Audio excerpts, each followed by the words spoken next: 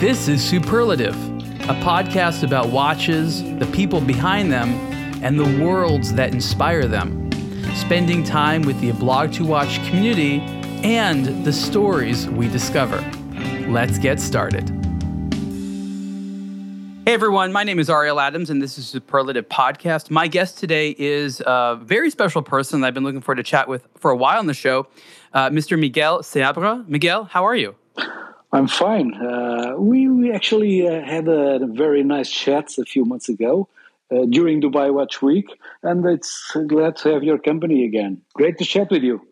It is. I want to give people who don't know you a little bit of a preview of who you are and what I think your sort of, I'll call it a reputation.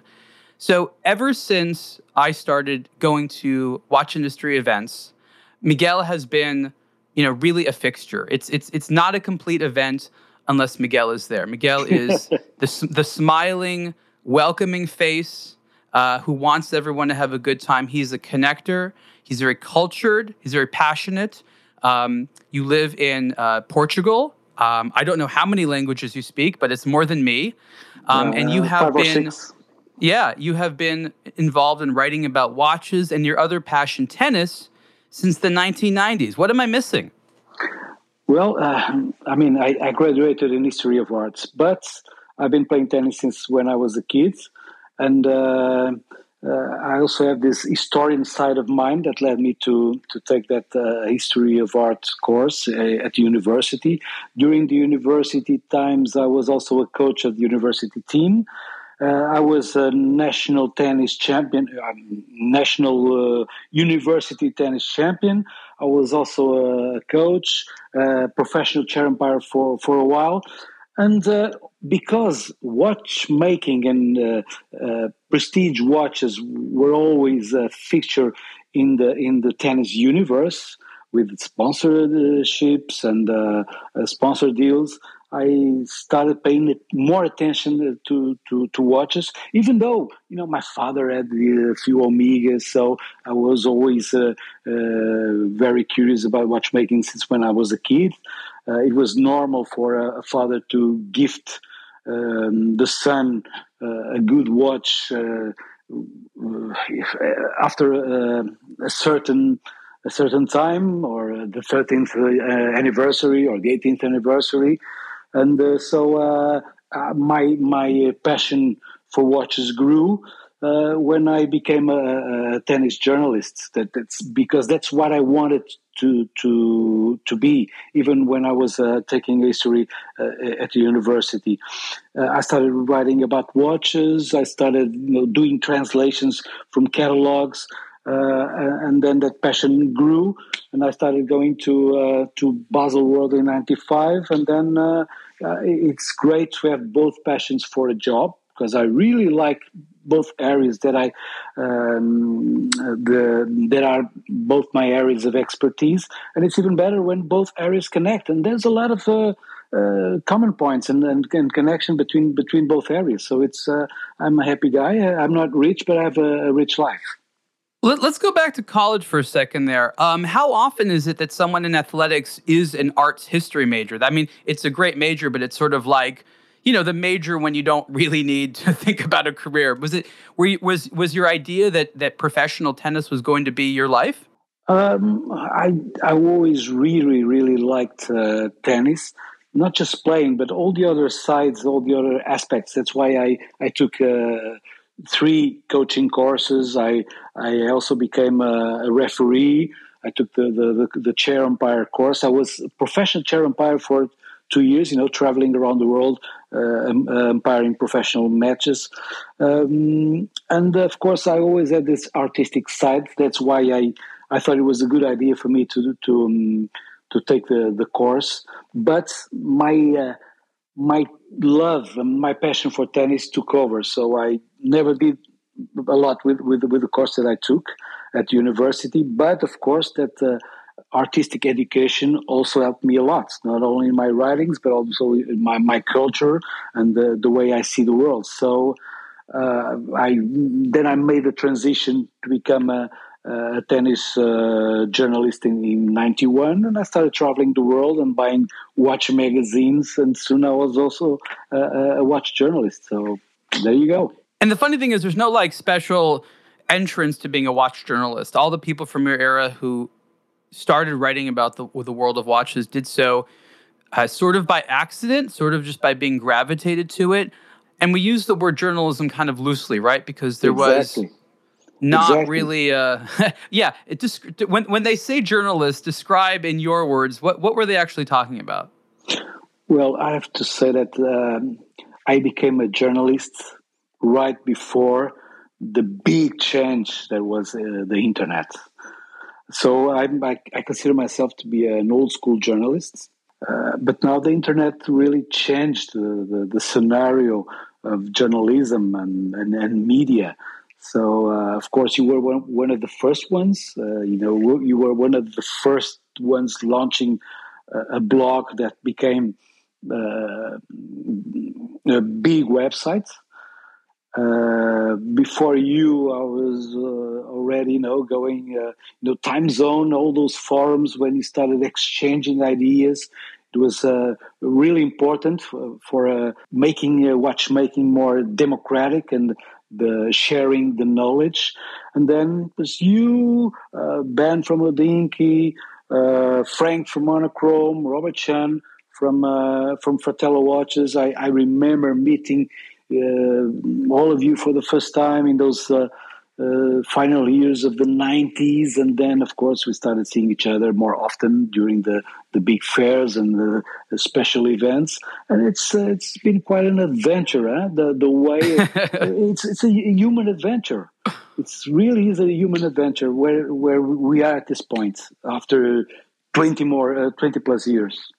It's funny because lots of times people have said to me that sort of the inner workings and behind the scenes of the luxury industry, specifically the watch industry, would make for a good reality show, a good series, a good book. And when you think about it, it's really not about the products, is it? It's really about the people, the personalities, the sort of strange events that coalesce together. I mean, don't you agree that there's an amazing piece of human drama just to talk about sort of the luxury watch industry from sort of like 1990 to now? Yeah, because in the middle you had the advent of social media that changed the scenario of watch journalism, watch media completely. So right now you have people getting invited to events that cost a lot of money to organize just because they have great social media outlets, whereas we're used to work the hard way. I mean, harder way. Of course, those social media outlets they require expertise. They require a specific way of communicating. Now you have videos and the reels and the compositions and the TikToks and the audio parts. Of course, many of them are really, really good at what they do. But we used to talk a lot about influencers a few years ago. I think we are past that phase because there are really good people out there doing great things with the new tools that are these social media outlets. But you learned the hard way.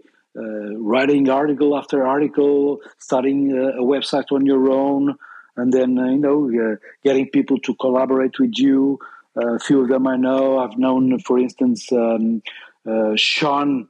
I don't know if he's still working with you on a great trip to Key Largo with Oris. It was an epic journey, an epic event, and one of the best ever.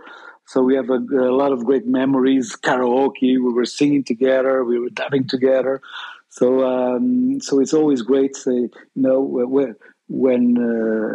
when we see each other, when I see you, we have a lot of common experiences, and of course the sharing part is always fabulous.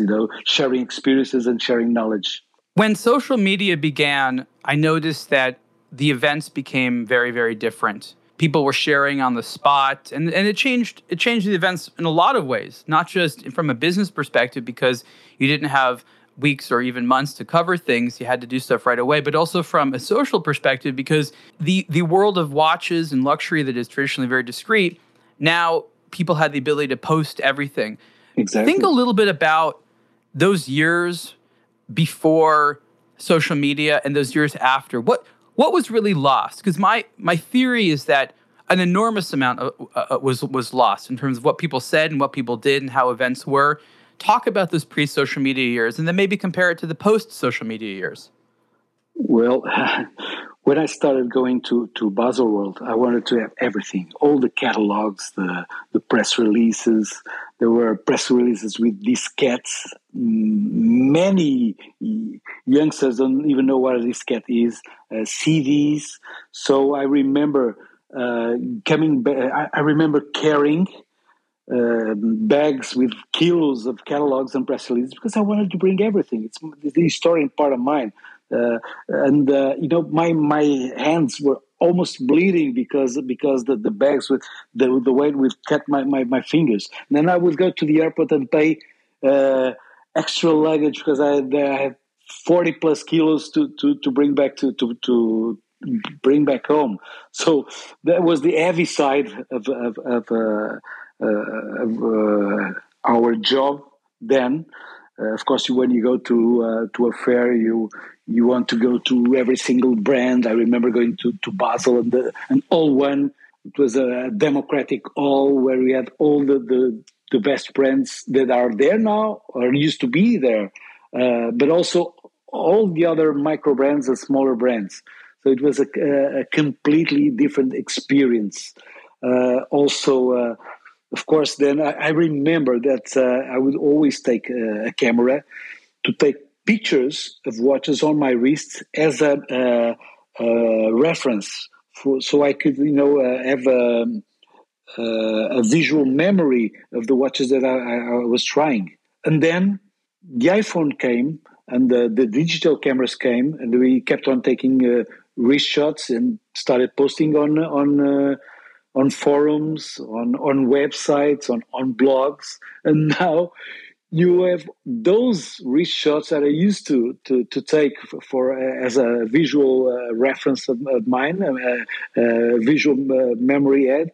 You have it on Instagram all the time, so it's really it really amazed me, and I've taken more than 500,000 wrist shots since '95 with all those pictures that I used to take that were only for my reference. And then you started having the iPhones and the digital cameras. You started posting those, and then the iPhones and the smartphones made it also easy. And then now everybody takes wrist shots, and it's an art. It is an art, and it's one that I've participated in. I mean, I was doing wrist shots obviously way before social media for the website, but I also want to focus about the brands themselves and the culture of luxury, because these events is where a lot of the culture would happen.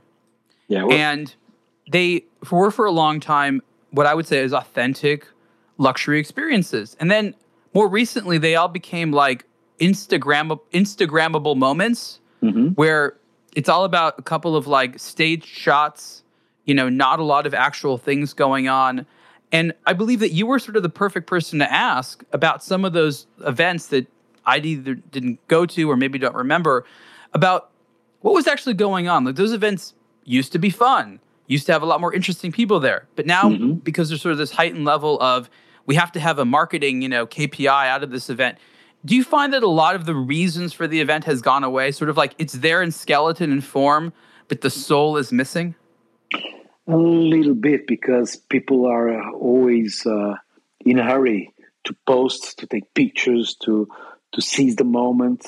Whereas beforehand, you would go and you would take your time with friends, and you wouldn't have to go back to the hotel or back to the media room and post, because of course there are rival websites and everyone wants to have the first word.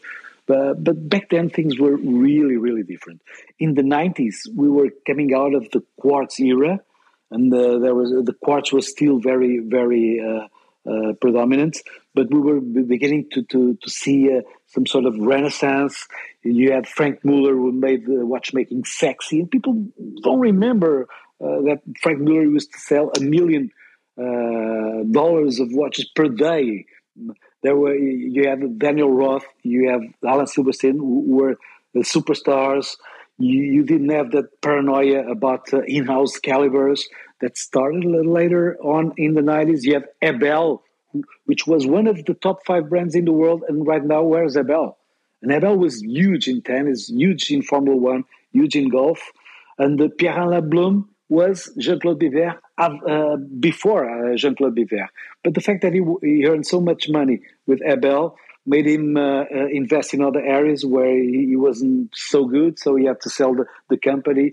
And now Ebel is pretty much out of the watchmaking landscape at the highest level.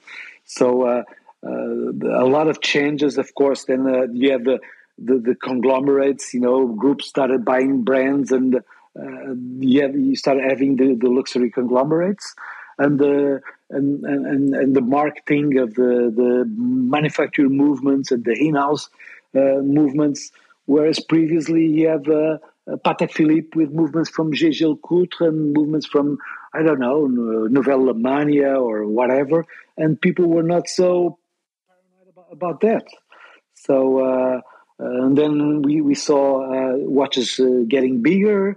We saw the advent of Max Buser and his Opus series. Watchmakers coming to the fore. Back then, you only knew that there was this designer called Gerald Genta, where actually there were a lot of fabulous designers, such as Jörg Isaac or Eddie Schopfer. We talked about Ebel. Eddie Schopfer was a prolific designer that, for instance, came up with the design for the Ebel Sport Classique, which was a huge classic from the late 70s and throughout the 80s. And then websites, and people started paying more attention to watches again, to mechanical watchmaking, and we saw all those new brands coming up, and then we had this period in the early 2000s that I used to call the high technology, where you have all those movements that you can see through the dial. And Otlons and Linda Verdelin and all those new brands coming up, and then you have the return of the vintage, of the retro fashion that you started seeing pretty much after 2008, 9, 10, and then it was a decade that was completely dominated by the vintage fashion. But yeah, we were talking about the events back then. Things were really different. For instance, we didn't even have a press area in Baselworld. A few of us had to fight, for better conditions, to get coffee over there, a few snacks that journalists could have. There was one thing that became different, and of course, I was telling you about there were different times with a different timing where you would have time to pay attention to the presentations, to have the watch, and to get to know people, and not go back to the hotel and write about it. That's these days time goes faster, and people are always in this always have this sense of urgency. And you should know even better than I, because you lead one of the leading websites, watch websites, so you know how important it is to have to post and to come up with stories as soon as possible. So that was a major difference.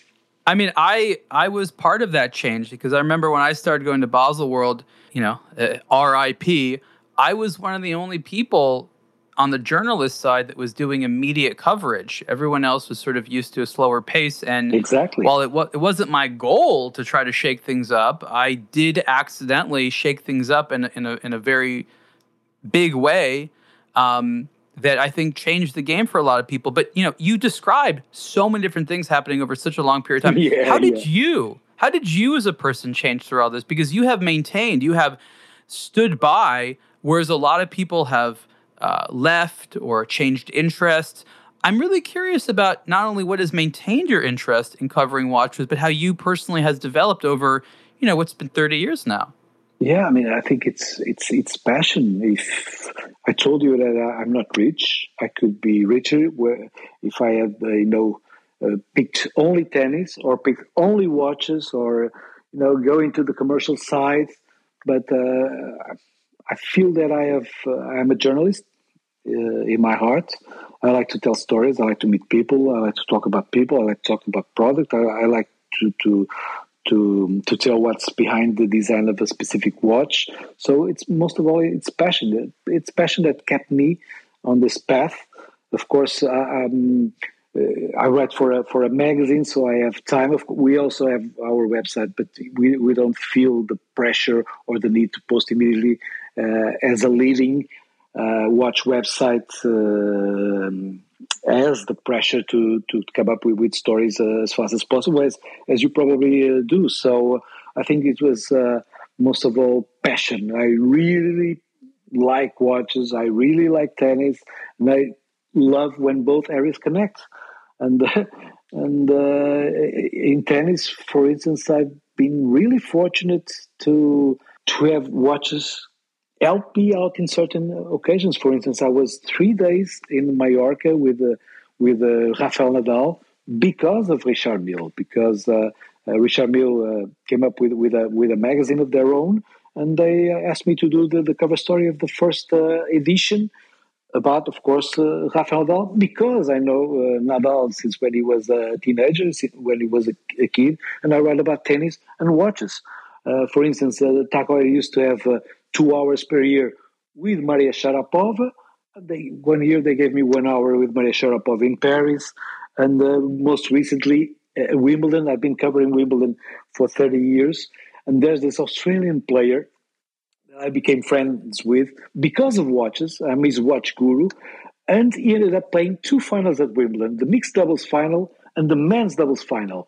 And I've been covering Wimbledon for 30 years, always covering the matches from the media seats on center court. And because of watches, Matt Ebden invited me to follow the final from the players' box, which is that little bench that you have right next to the royal box, where the coaches and the wives and girlfriends of the players are. So thanks to watches, I had a new experience in my life, and it was a great experience because Matt ended up winning Wimbledon in epic fashion, epic 5-set final on a match tiebreak of the 5th set. He served an ace on match point, and then I got to get to go with him to the champions dinner. And if it weren't watches, I wouldn't experience these moments. It was great. The only thing that bothers me is when you have both things at the same time. For instance, Geneva Watch Days starts on the first days of the US Open, and I have to do commentary for Eurosport on the US Open. I won't be able to be in Geneva for the first days of the Geneva Watch Days this year. Yeah, I mean, look, that's the biggest thing here, right? We can't be everywhere at once. We can't duplicate ourselves. No. We have to make these difficult decisions. But let me tell you, so every Grand Slam, it's basically 2 weeks.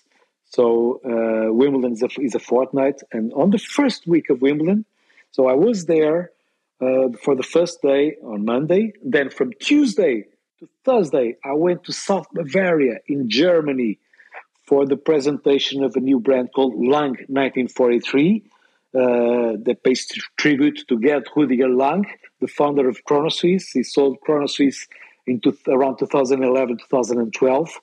And I remember translating his book into Portuguese in the late 90s. So I was invited to the launch, and I was really glad that I could be there because Mr. Lang his health is not as good as it used to be.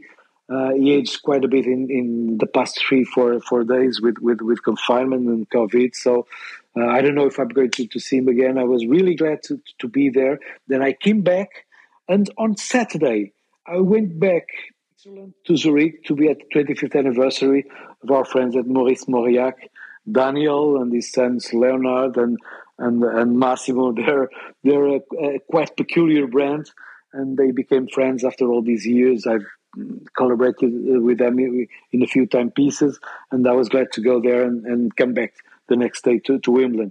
Then the second week of Wimbledon was always, I was always there, and thank God, because it was too much traveling, and it was just not easy to follow the tournament in that first week when I had to travel.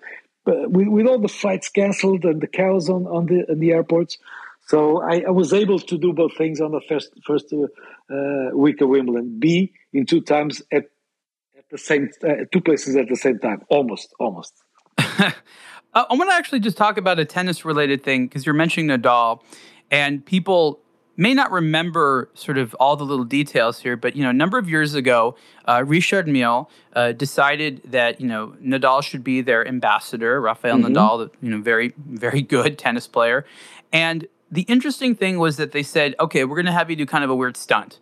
We're going to have you take one of our super expensive watches and wear it while you're actually playing a professional match, and to do it all the time. And all of a sudden, with all the visibility that these matches have, this great player is seen wearing a watch on your wrist. And, obviously you want to have as little encumbrance as possible when it's there to win. And yet he was wearing this watch.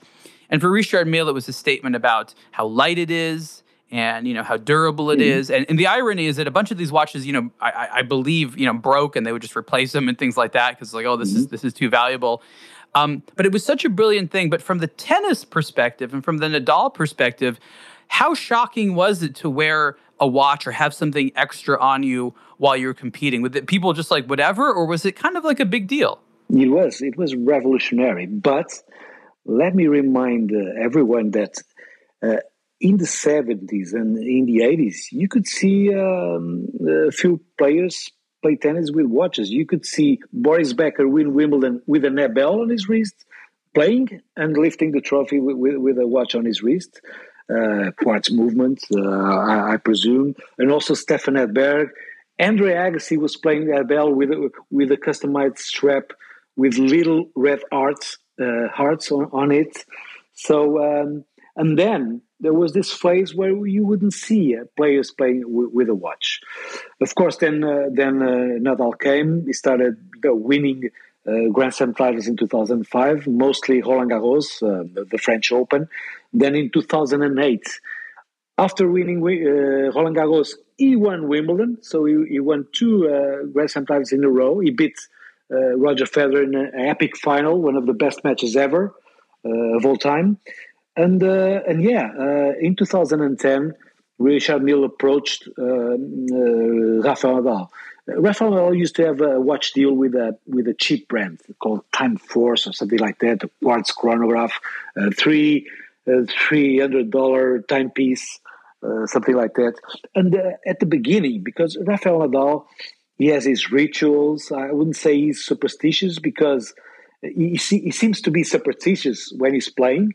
But when he's practicing, he doesn't have all those tics or rituals, or even when he plays exhibition matches. So it's something that keeps his mind focused, the rituals. So he was not too eager to play with a watch, because he was winning Grand Slam titles without a watch. So it was something strange that he would have to attach to his wrist. And then he was reluctant, and then he was having lunch with the King of Spain, Juan Carlos, and for some reason he started talking about the brands that approached him to play with a watch, and the King Juan Carlos told him, "Oh, Richard Mille, that's a great brand. It's a fabulous brand," and of course, with the King telling him to do so, of course he tried it on. He started practicing with a watch in Rome. And now everybody was surprised, and then he started playing actual tournaments with the watch. And it's interesting, because in 2010, from the moment on that he started playing official matches with Richard Mille, he won Roland Garros, he won Wimbledon, and he won the U.S. Open for the first time. He won 3 Grand Slams in a row, so it was a good omen. And also, I remember that, Rafael Nadal is, he always has this humble discourse, humble speech. And I remember that, people were astonished to know that he was playing with a half a million watch back then. So a lot of people thought it was a bling watch, the rapper's watch, with diamonds. No, and I had to educate all my colleagues from the tennis media, telling them, listen, it's not bling, it's NASA. It's a NASA type watch. It's an avant-garde watch. It's the mechanics. It's the materials. It's not the diamonds. It doesn't even have a diamond on it. So it's not an ostentatious timepiece. It's a timepiece that breaks boundaries. It's a NASA type space age watch that has a tourbillon. You can play tennis with a watch with a tourbillon. A tourbillon is an extremely sensible device. So I had to tell a lot of people and a lot of fans that no, Rafael Nadal was not wearing a $500,000 watch to show his wealth, but actually because it was an avant-garde timepiece. I remember those times, and then of course after that first one, he had several other timepieces, and now he's playing with a $1 million watch that if you want one, you can buy pre-owned for almost the double, because Richard Mille is one of those brands that became really, really, really expensive, and you cannot find them. It's incredible. And it's incredible that Richard Mille these days, they have their pre-owned shop in Mount Street, London, selling pre-owned watches almost the double of the watches they sell in first hand. So it's one of those phenomena that you were talking about that really changed the landscape of watchmaking. Now, I've always been curious, does that actually affect performance? Like, does he have a little handicap because he's got this thing on his wrist, or does it really not matter? I mean, maybe that's too nuanced. I'm just curious. No. We've talked about it often, and people often ask him in press conferences. But I mean, it's really light, as you know, so you almost don't feel it. And then he has this Velcro strap that it's really tight, and it's on his he's a left-hander. He plays tennis with his left hand, even though he writes with the right hand. But so he wears the watch on his right hand. So the only moment of impact with the ball is when he hits his two-handed backhand. Anyway, it's a violent shot for a timepiece with a tourbillon. But all the Nadal, he plays all the activity that he shows on court is very dynamic, and of course the watch had to be really avant-garde to withstand all those G shocks and everything else, because you cannot play tennis with a tourbillon, because the tourbillon would deregulate immediately. So it was really interesting, and it opened a door for Richard Mille, and then he started having all those ambassadors in polo. Of course, you also wanted to venture into team sports, but you're forbidden to play soccer or football, the American football, what we call American football in Europe, with a watch, because it's a contact sport and you can hurt others. But Richard Mille would be really, really happy to have the best basketballers and the footballers play with his watches. So yeah, I think it's a matter of you get used to it, and as Billie Jean King used to say, champions adjust, and every player would adjust, having a timepiece on the wrist to practicing their own sport. That's my take on the subject. You get used to it. Have you visited the gift store for watch lovers? It's called the A Blog to Watch store, and we carry art, apparel, and accessories for today's timepiece enthusiasts. You can buy your wristwatches elsewhere, but at the A Blog to Watch store, you can celebrate your watch collecting hobby with high-quality original products. The A Blog to Watch store features a line of t-shirts inspired by iconic timepieces and designed by the collecting experts at A Blog to Watch. We also carry some incredible art that will look great on your walls, letting everyone know about your watch collecting enthusiasm. The bespoke yet affordable products which the Blog to Watch store carries have been designed and curated by the Blog to Watch editorial team. We ship internationally and right now are offering free global FedEx priority shipping on every shirt and watch pouch. We add new products all the time, so be sure to check out store.ablogtowatch.com. That's store.ablogtowatch.com. I've talked to a lot of race car drivers about watches. Many of them really like it. And it dawned upon me that depending on what your sport was or what your background was, you might be into watches in different ways. I don't assume that people that race cars are into watches the same way that that people who play tennis are into. Or am I wrong? It's just, it doesn't matter what the sport is, or sort of into the same watches. Or are there differences in how they appreciate it? I'd say motorsports, there's a cultural and historic and mechanical connection with watchmaking that goes way back from the first times of the automobiles. You have the instrumentation, you have the dashboard, and you have companies doing instruments for the car companies. It's engineering connection. So I think some people that like cars are driven towards mechanical watchmaking more than maybe other sectors of the sports scene, motorsports. I think I grew up seeing, the Formula One, watching the Heuer logo on Ferraris and McLarens. You would see the Formula One broadcasts, and you would see the Heuer logo everywhere, and then timing by Longines, and then Tissot. So I think there always was a connection between watchmaking and watches and cars and motorsports, and it's pretty much obvious these days because Formula One, you have watches, brands sponsoring every team, not only over there, but also for all levels of car racing. I was recently with Cuervo y Sobrinos at a historic endurance competition in a Portuguese racetrack down south, and it was beautiful to see all those vintage cars and legendary automobiles. And I was there in the middle of the action on the pit stop on the boxes because I was invited by a watch brand. So yeah, I think it's a pretty natural, maybe the most natural connection there is between watches and sports. It's timepieces and motorsports. Timepieces and motorsports, yeah. And then I think with other ones, it's less about the watch as a machine and a tool and more about the watch as a trophy. I mean, I've written about this. You've talked about this.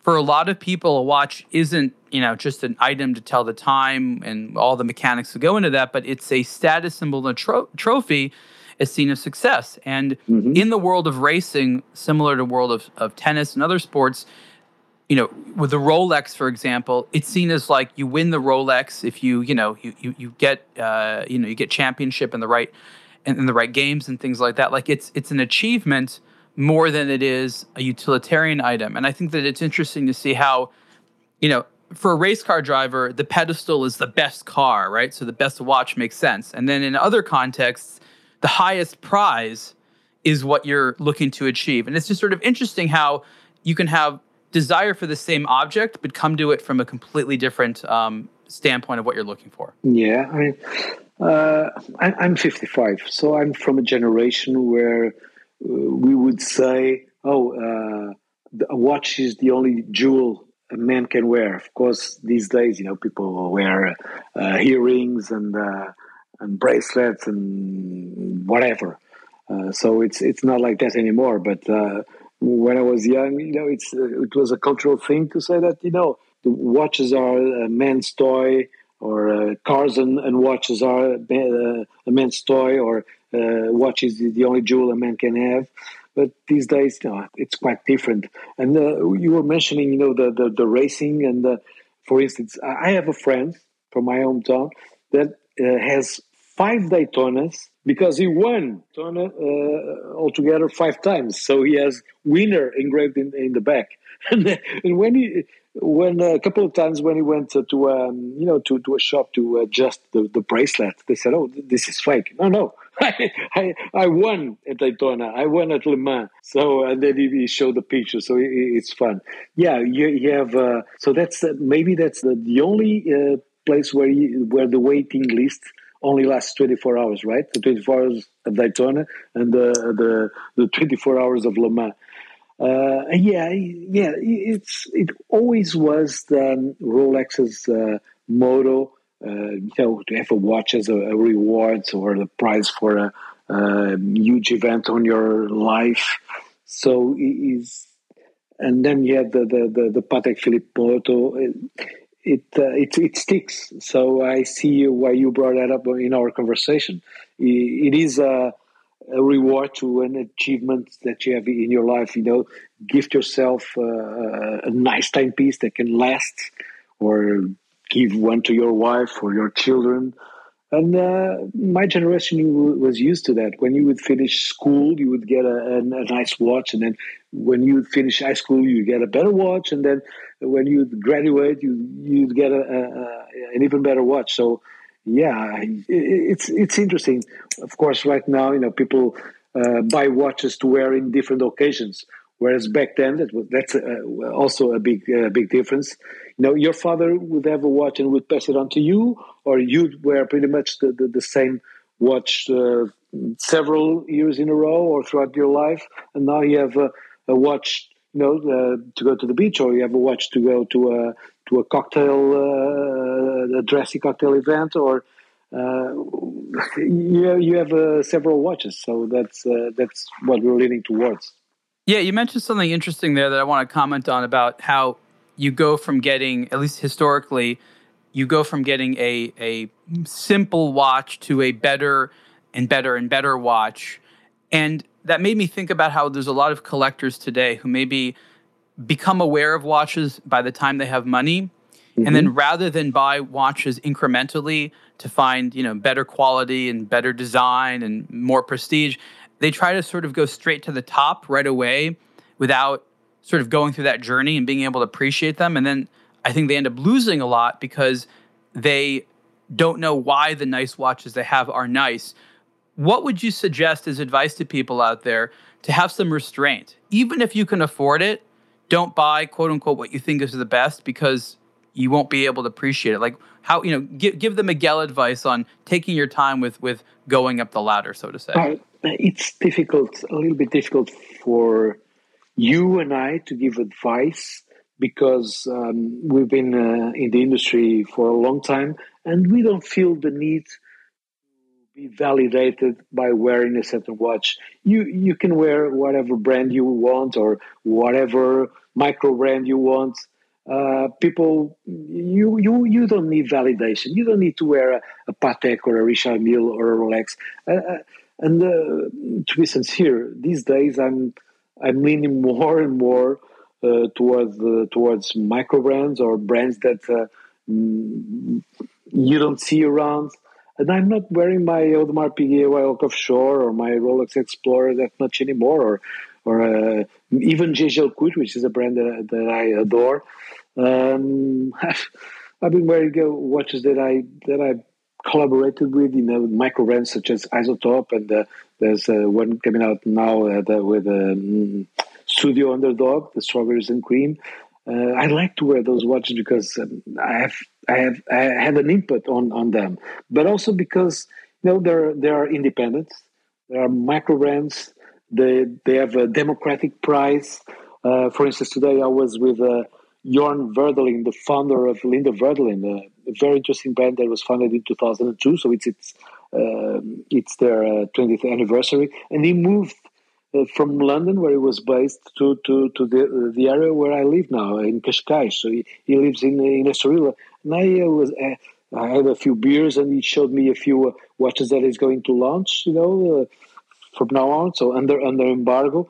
And I was wearing my Linda Verdun. I actually have two Linda Verdun's, and I'm really proud of wearing them. And if people don't recognize them, I don't care. but because people know that I'm with watches, people will ask, and I have the greatest pleasure to explain why this watch is special to me. And yeah, of course, but I know that. In the first moment, people know about Rolex, of course, Tag Heuer, Breitling, and that's the first watch that they want to have.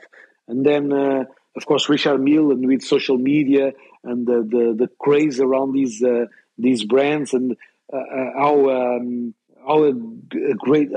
good investment these brands can be. I think they lose a little bit the fun of exploring more these different designs, different brands that don't have as much pedigree, but can be as much fun, and actually own them and have them on the wrist and wear them to events, and talk about them to others. When you get to that stage, it's when you become a true aficionado, and then you start going to watch gatherings, and participate in forums, and the WhatsApp groups. You have a point there. Of course, they go straight to the top because they have money and they need social validation. And I don't need that. You don't need that, but some people do. And but maybe after that, when they dive into watchmaking, they start learning more about watches, and they start discovering what a great brand Lange & is, and then the Independence and Kari-Voutilainen and MB&F and De Bethune, which is a brand that I really, really love. So it's a process and a different journey for different people. So, well, let's be honest here. Without the social validation element of the luxury watch industry, you and I probably wouldn't have much to do, because watches could be cool, but the industry wouldn't really exist. And it's very easy for us to scoff at it. Oh, you want to get those diamonds just to show off your money? But that's really what it's been about for a long time. I think what's been interesting is how it goes from showing watches, wearing watches to show off money, to recognizing that that's not a very satisfying thing, because there'll be lots of people in the room that have the same watches, and lots of people that are able to show off they have money. So that doesn't become a very satisfying message anymore. And then you say to yourself, okay, if it's not about showing off my status, maybe it's just about showing off my personality. And what we've seen over the last couple of years is this proliferation of very colorful watches. I very early on came to the conclusion that this was sort of a new, more democratic era of peacocking, because to peacock with gold and diamonds and other precious stones was really just about showing wealth, and it was becoming sort of less polite and less socially acceptable. But with colors, you can get a very similar level of attention in a very democratic way, because there's no price for the color orange or red or blue or whatever. It's just a color. And so I saw a new era of playfulness and ultimately finding something that very specifically talks about your personality. And I hate to sort of cheapen it, but the fashionability of watches and their ability to say something about the wearer is so important. So you and me have both dabbled a little bit in we'll call it watch design, and you've got one coming out the day after we record this. By the time people hear this show, it'll be available to them. Talk a little bit about becoming a creator, because you and I both, and I think this is something we have in common, we don't want to be watch sellers, right? We have no interest in selling watches. I don't have an interest in it. You don't have an interest in it. But given our time in this space, you're obviously more mature than me in it. We have a lot of opinions, and we have a lot of like best practices and things we know do and don't work. I guess one question I have for you is, why has the watch industry not chosen people like you and me to run brands more often, or to have high level? It's not that it hasn't happened. I remember like Pascal Brandt, who for many years was at Bulgari and now is at Parmigiani. He had a journalist background. Yeah, exactly. Yeah. So it's not unheard of, but it's rare. Pierre Jacques, the CEO of De Bethune, was a journalist as well. You're right. It does happen, but it's sort of like if you're not there and you don't speak French, forget about it. Yeah. Well, you brought to the table a very, very interesting subject, the colors. I remember in the 90s when they came up with a Royal Oak Offshore in various colors. People were amazed by Basel. Oh, wow, so many cars, too bright. Because people don't realize that until the 90s, the Swiss watch industry was really, really, really conservative. There was not a lot of imagination. You'd see the catalogs; they were really, really poor. And I remember seeing the catalogs of a new brand back then called Bell and Ross. They have this Parisian background with all the designers. They came up with catalogs incredible that would, put to shame catalogs from the best Swiss brands. And they were very Swiss. And of course, the fact that a lot of designers of course since the 90s you have people working everywhere from everywhere, going to work everywhere. A lot of people coming to Switzerland to work in the area from Italy, even from Spain, from Portugal, a lot of countries that brought new ideas. And actually, designers and the communication also became so much better because beforehand the catalogs and the communication was really poor. It was not at the level at the same level of the products that they were communicating. So I remember those splash of colors, but it's interesting because we would see, of course, the 70s was a fabulous decade where we would see any kind of shape. Actually, in the 70s, a round watch was the odd watch to have because you have especially the cushion cases and the geometric case and then integrated design. So the colors came back, and then you had the 2000s. And I remember a few years ago, I would never think of having a red watch because red wouldn't appeal to me. But then everybody has black watches, everybody has blue watches, everybody has silver dials and white dials, of course. But yeah, if you own a certain amount of watches, then maybe you're looking for a different color if the dial is well done. And then Fume dials came back also, uh, thanks to the help of Moser. And I remember talking to our friends at Maurice Mauriac, telling them that a Fume burgundy dial or a red blood dial would be really nice. And I was surprised by Daniel when he came to see me at Wimbledon some 5 years ago. He had the prototype of a Fume red dial because I sent him a picture with a Portuguese national team of 1966, the football team, with a red blood jersey a color that I really loved. And he tried it on with a Fume dial, and then he came up with a watch, and I was really glad. And after that, you would see red watches everywhere. And of course, then you have the pandemic. And after the gray pandemic times, I think people were looking for emotions and therefore color that provide emotions.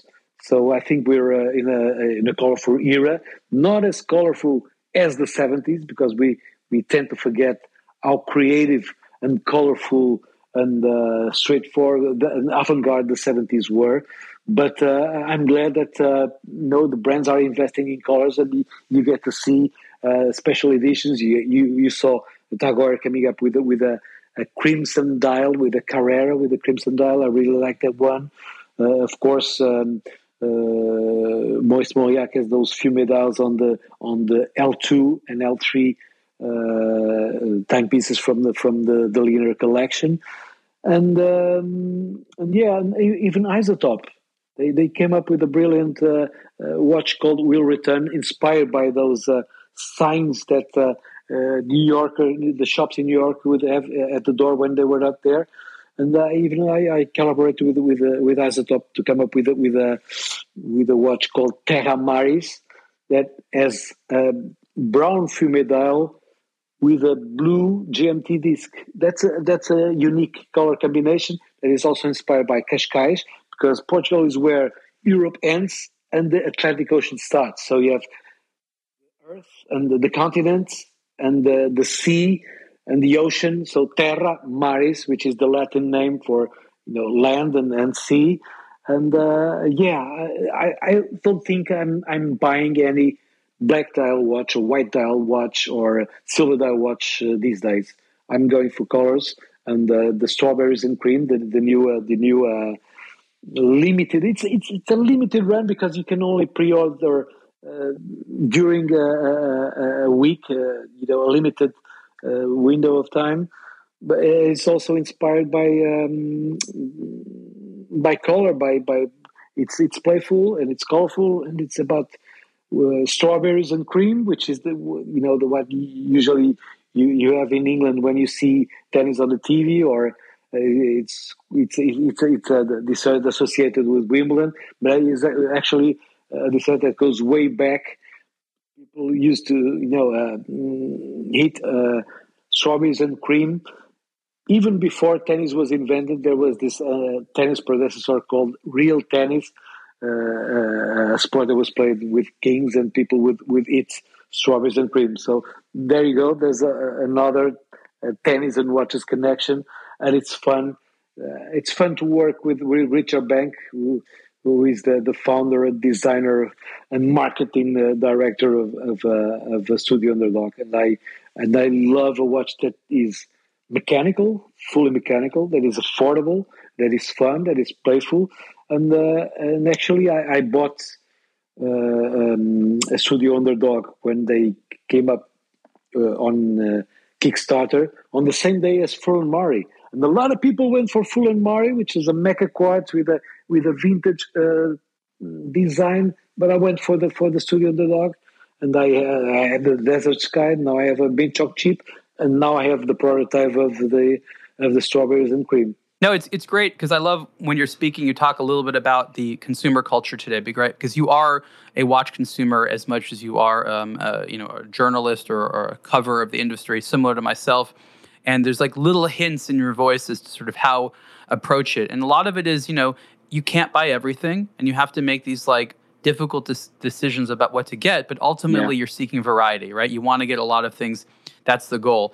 We're almost out of time, but I do want to talk a little bit about your part of the world in Portugal, because I think that for the next several years, for a lot of economic reasons, Portugal is going to get a lot of attention. There's people moving to the part of the country that you live. Yeah, a lot of people, from where I live in California, I understand, have been moving out there, and it's definitely not an easy thing. Yeah, but it's weather-wise, language and culture obviously are different. But talk a little bit about how you think Portugal and the areas that you inhabit are going to have effect on the luxury world for the next 5 years.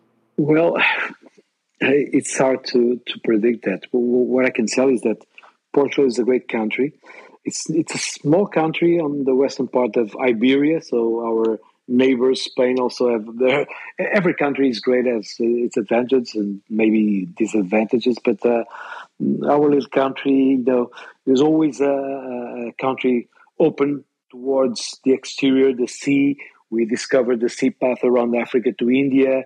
We were a country of explorers, and I think it's part of our culture and our mindsets to be open to other cultures and to other people.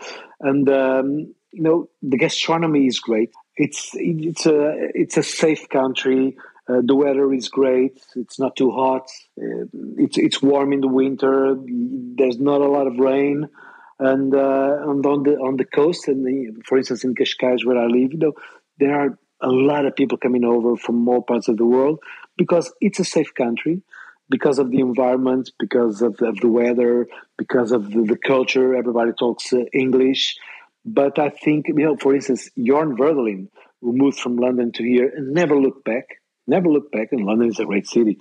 He says that Portugal should be more upscale, the touristically should be attract even more and more, upscale tourism. But of course, we have certain areas in Portugal that are upscale, but it would influence the luxury. Well, of course, when the IWC launched the Portugueser yacht club, they chose to do it in Portugal because of the name Portugueser. It was a a collection that was inspired by two Portuguese businessmen in the 30s. So, well, it's hard to predict, but of course, if you have more and more people coming from abroad here and wealthy people, it will have an impact in some way. But yeah, it's hard to predict. But I would love to organize watchmaking summit here in Portugal. I'd invite you. No, I'd love to go. I've never been, and again, I want to remind everyone that in this sort of interesting cast of characters, which is the watch industry media, Miguel is, you're the principal connector. You participate in bringing people together. You do like to party and have fun, but you're really about bringing people together, which is funny because there's inclusive luxury and there's exclusive luxury, and we focus so much on exclusive luxury that takes people out. You try to bring people in, and I really appreciate that. It's interesting because I told you I was having a few beers with Jorn Verdelin, but we were also with Nacho Garzon from Fratello Watches, who was actually wearing a Zodiac that was a collaboration of yours. Yeah. The Aquamarine Dream. Exactly. What a coincidence.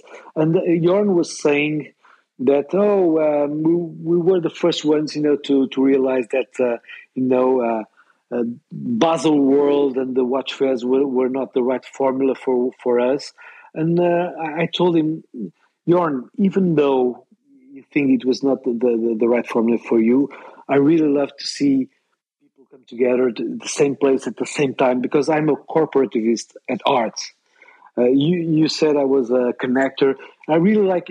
I mean, I hate that Richard Mille and Audemars Piguet stopped, going to the SCH and now Watches and Wonders, because they feel that the formula is not the best one for them. But I have the responsibility to be there and to be available to the press and the media and to eventual clients. Even though it's expensive, and I think it's an investment. As I told you, I'm a corporativist. I like to bring people together. As you said, I get along with all sectors of watch media. Maybe because I can speak in French or in Spanish or in Italian or a little bit of German. And most of all, I like people, and I think people are the most important. People is the most important factor behind watches. Years ago, I kind of abandoned the idea, but years ago I had this idea where I thought that us watch writers should create, for lack of a better term, like a little trade union, right? Yeah, exactly. And I always thought you would be the perfect president of that organization. That's what I always thought. Because I tried to trigger that. Actually, in one of the first Dubai Watch Week events, we even had a meeting. I don't know if you were there that year, but we tried to start. There used to be some sort of because I'm used to it in tennis, because you have the International Tennis Writers Association. And it's a very useful association because you get better condition to media in the Grand Slams, the media restaurant and the per diem that they give you each day. They give you a certain amount of money that you can use to have lunch or dinner. And but it's really difficult. It's difficult, and it was tried before with Gregory Pons, and they fought really hard for better conditions at Baselworld, for instance. It's thanks to them that we now have, or used to have, because Baselworld committed Harakiri and killed the golden goose. So that area in the media where you could eat for free and have coffee and drinks, it was their fight, and I'm completely convinced that there is a place for an international watch writers association or media association or whatever. We should have an association, or what did you call? Like a trade union. A trade union, but now we used to have more than one big event. Now we only have Watches and Wonders. It would be really helpful, with Baselworld, because they were really arrogant. The Wi-Fi was terrible. The conditions were terrible, and the prices were obscene. If you wanted accommodation in Basel, you would have to pay a fortune. So they committed harakiri. But if we had a trade union, maybe we could, have a strong voice and advise them and get better prices, and make them realize that they were going in the wrong direction, and it was their fault. So we'll see what the future brings. And you are absolutely right. I think we need a trade union. We need a writers' association, or at least a watch media association. Okay, Miguel, we're out of time. Tell everyone where they can find your work or learn more about you. Well, I'm the editor of a magazine, Espiral do Tempo, in Portuguese. So most of you understand Portuguese, but we have also espiraldotempo.com, and you can read in Portuguese. But from the first time that I on Facebook and on Instagram and on Twitter, I chose to communicate in English. So you can check me out on those social media outlets. Miguel Seabra on Instagram, or Miguel R. Seabra on Facebook, or Miguel Seabra on Twitter. On Twitter, I usually communicate more about tennis. On Instagram, more about watches and wrist shots. But these days, I do more stories than actually regular posts. Of course, on Facebook, I post about watches and tennis. So you can find me there, or you can find me at Watches and Wonders, or you can send me a message, and I'm there for you. You're everywhere. Miguel, thank you so much for being on this episode of the Superlative Podcast. Thanks for the invitation, Ariel. Send my regards to Sean. I haven't seen him for a while now, and and we're going to have the Horology Forum in New York in September, so I hope to see you there. Wonderful. Thank you for listening to another episode of the Superlative Podcast. Support the show by subscribing and rating it on your preferred podcast platform. For questions, comments, and ideas, please email the show at superlative@ablog2watch.com. For the latest in watch news, reviews, and culture, visit ablog2watch.com.